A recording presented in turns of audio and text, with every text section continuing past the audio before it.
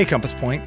Welcome back to Encountering God, the daily podcast to help you stay rooted and stay curious as you encounter God through the reading of His Word. All right, well, thanks again for hanging out with us today. We are continuing our series in the book of Exodus, and we are on to week 4.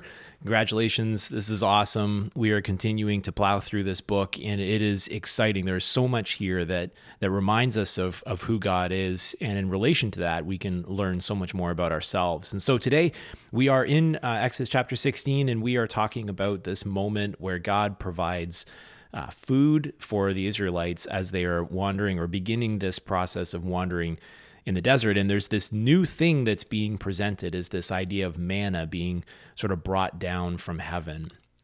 And in order for us to understand this, the way that I've been thinking about this is I've been thinking about it in relation to rest.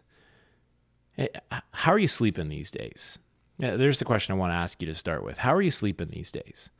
Because I believe that one of the ways that we demonstrate our trust in God is in our ability to rest. When we rest well, we trust.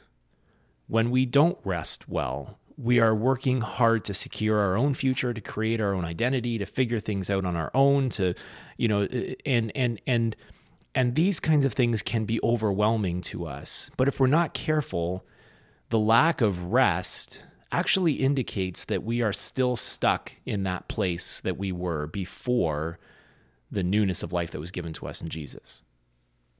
And the reason I want to talk about rest today in relation to this story is because this is the first time that God begins this idea of Sabbath.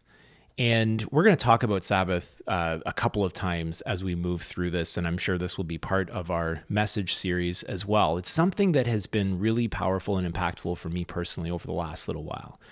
What I've been learning is how to rest well, how to stop doing the things that I'm doing, and just sit back. And what happened in the story is that God, brings down manna from heaven, and he says, I'm going to do this every single day. So you don't have to keep anything afterwards. Just, I'm going to look after this every single day. But guess what happened?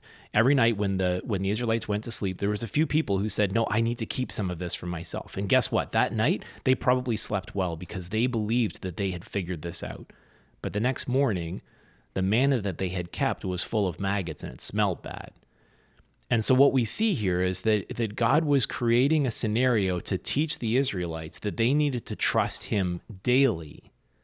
We think about the Lord's Prayer in Matthew chapter 6. It tells us to give us this day our daily bread. And this reminder is kind of a throwback to this moment where God provided each and every day. And our temptation is to go out and do it ourselves, but God said, no, I got this.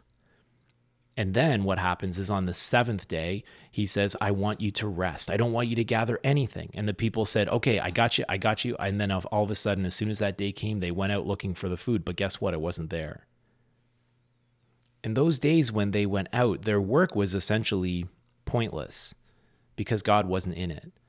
Because they weren't trusting God. They were trying to figure it out themselves. And I think this is really important for us in all kinds of areas of our lives, but especially when we are in the midst of a crisis. What Jesus tells us is not to worry about tomorrow.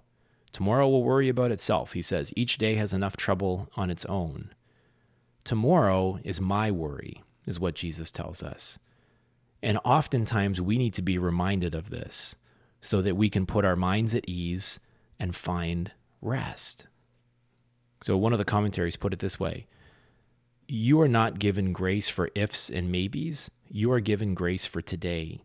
You will have the grace for the next day when it comes, and it won't come until tomorrow. So here's what I want you to do as you reflect today. The process is quite simple, and for now, we're just beginning the process of thinking about all of the activities that are in our lives. Grab your calendar, whether it's on your phone or a paper calendar or whatever it is, and bring it and put it in front of you. And take some time looking at all of the different things that you have going on, but instead, begin to pay attention to the spaces. Where is there room for you to rest and trust? And perhaps for you, this may be the beginning of a new habit where you take one day a week and you spend that time resting. Perhaps for you, it's something even smaller. It's just the beginning stages of learning what it looks like to rest. Well, that's all we have time for today. Thanks for listening, and we're so glad that you joined us again today. Stick with us as we continue our series. We'll meet you tomorrow as we continue to read through the book of Exodus.